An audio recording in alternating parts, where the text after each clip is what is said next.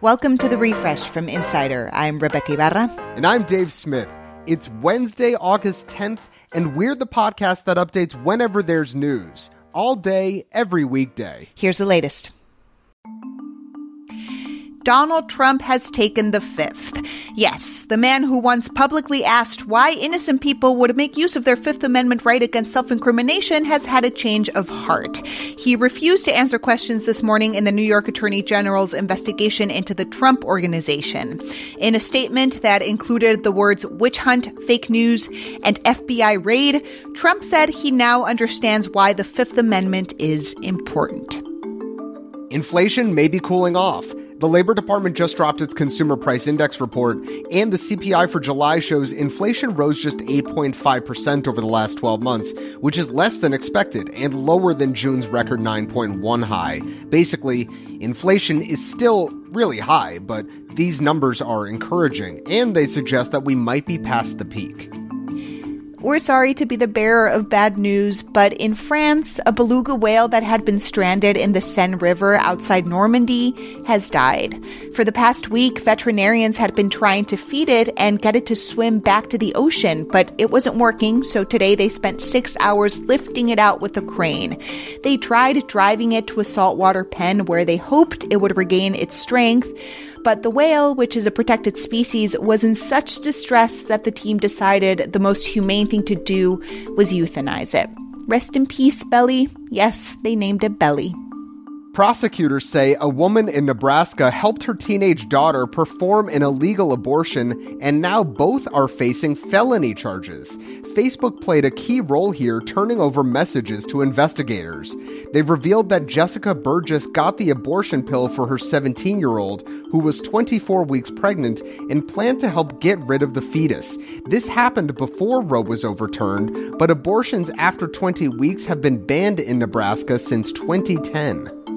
The Biden administration has decided to move ahead with the plan to split one dose of the monkeypox vaccine between 5 people. The Department of Health and Human Services has issued its approval in hopes of stretching the vaccine's limited supply. Critics are worried the lesser dose will dramatically decrease the vaccine's efficacy in people who are at high risk, mostly gay and bisexual men. But the health department says it should be fine. Their evidence? A single study.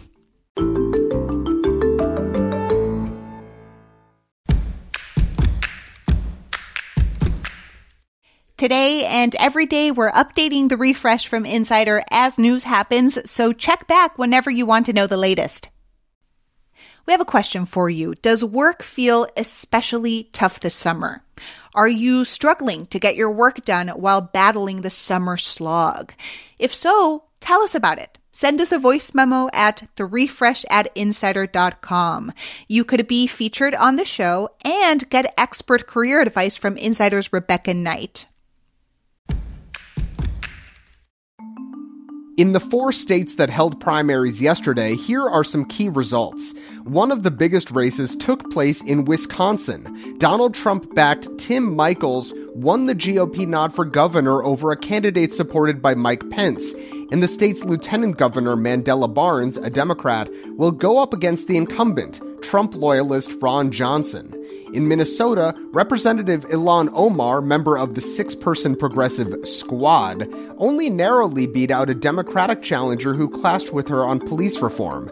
And Vermont will almost certainly end a dubious distinction, being the only state that hasn't elected a woman to Congress. Democrat Becca Balint is heavily favored in November.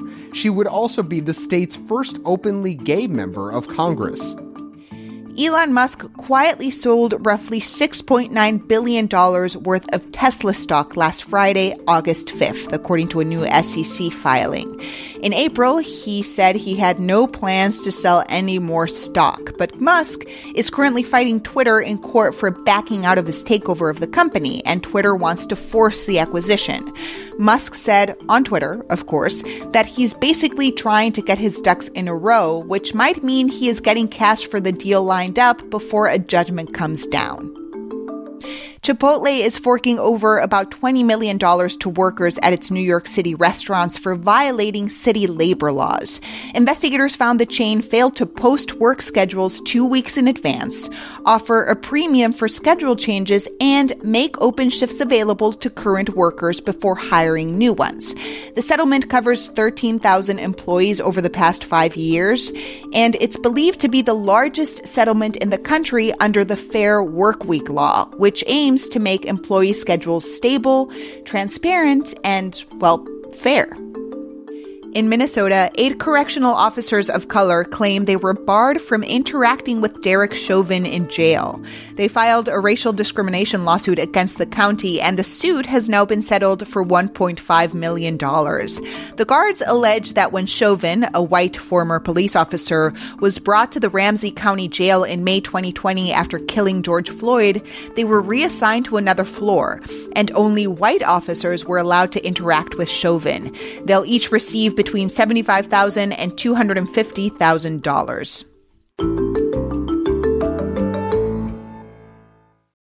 When you think of the metaverse, you probably automatically associate it with Mark Zuckerberg. He believes it's not just the future of his company, which he famously renamed Meta, but the future of the whole internet. But Meta has some steep competition in this space, with Apple. And the two companies have very different ideas of what the metaverse will look like. Matt Weinberger, deputy tech editor at Insider, is here to tell us about this philosophical competition between them. So Matt, what is each company's stance on the metaverse? So, first of all, the metaverse is a term that means different things to different people. What most people generally agree on is that the metaverse is an online connected virtual world, sort of an evolution of the modern day internet. But where Facebook and Meta are placing their bets is that the real future of the metaverse is going to happen in virtual reality. And virtual reality, you may have seen the headsets.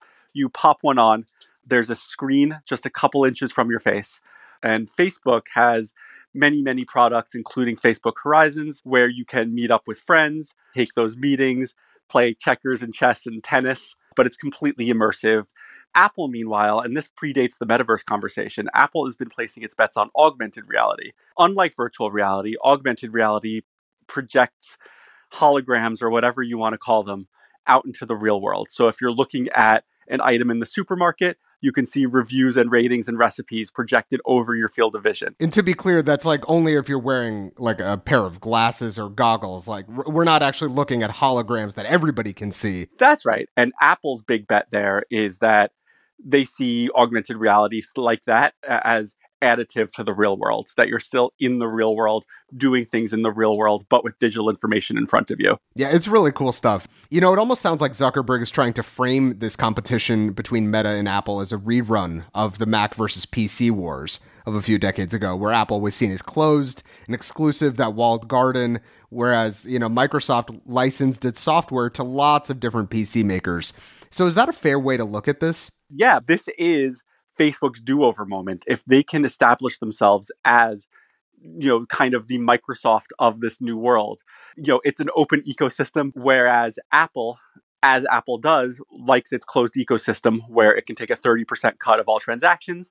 It's an open secret that Apple is working on some kind of augmented reality headset that could be revealed as soon as this year, but maybe not. And Apple wants that to integrate with your iPhone, with your Apple Watch, with your inevitable Apple car. In theory, it will all be connected together. And it's a philosophical battle in the sense that Facebook is working with Microsoft and Epic Games and a bunch of other companies to try to make it something more open, something more interoperable. So what are some of the biggest challenges that Meta and Apple are facing in the metaverse space? First of all, it's not immediately clear that this is something that people want. It's very good for Facebook and for Apple to be shooting for some bigger next version of the internet technology, but especially now, as we face the risk of a recession, it's not clear that people are going to be willing to drop $1,000 or $2,000 for an Apple AR headset, you know, anytime soon. Yes, and it'll probably just separate the haves and have-nots even more. Exactly. Yeah. Or at least the San Franciscans from the non-San Franciscans. That's right, because they needed a little more separation. Exactly. So, you know, Matt, we're talking about a lot of big ideas here, But what do you think? Do you think that the metaverse will take off? And do you think that, Zuckerberg's vision is something that's more palatable, or do you think it's Apple's? This is a semi-contrarian take, but I tend to think that the metaverse is already here. I think that it's sort of underrated, the degree to which we're already in that world. Just as an example, early on in the pandemic, I played a lot of Fortnite with my nephews because we couldn't be together physically, but we were able to still log plenty of quality time together. And it doesn't replace that face-to-face time, but it was the next best thing in a very, very difficult circumstance. And that was without any headset involved at all. I think that these online worlds are more habitable than they get credit for. And even something like Roblox, it's the closest thing, I think, to the conventional vision of the metaverse. It's an online world with a lot going for it in terms of creativity and economy and connecting people, everything that Facebook says that it wants to do. But I don't think we're quite there yet. There's going to be sort of a breakthrough moment, but there's nothing there that's so special that it fully replaces the things that we already have. That's a great way to put it. Matt, thank you so much for chatting, man. Thank you for having me. Matt Weinberger is a tech editor at Insider. Make sure to follow The Refresh from Insider on Apple Podcasts, Spotify, or wherever you listen to podcasts. And please leave a rating and review. It helps other people discover the show. You can also just tell your smart speaker to play the Refresh from Insider podcast. I'm Rebecca Ibarra. And I'm Dave Smith. Talk to you soon.